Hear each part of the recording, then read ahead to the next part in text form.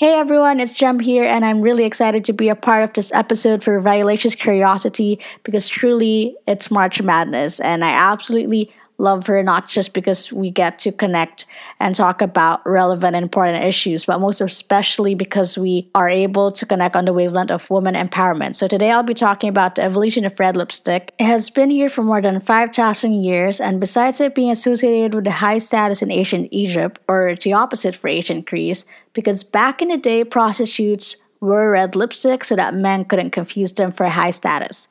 Can you even believe that? In Asia, red was a dominant color when the Chinese created colored lip balms.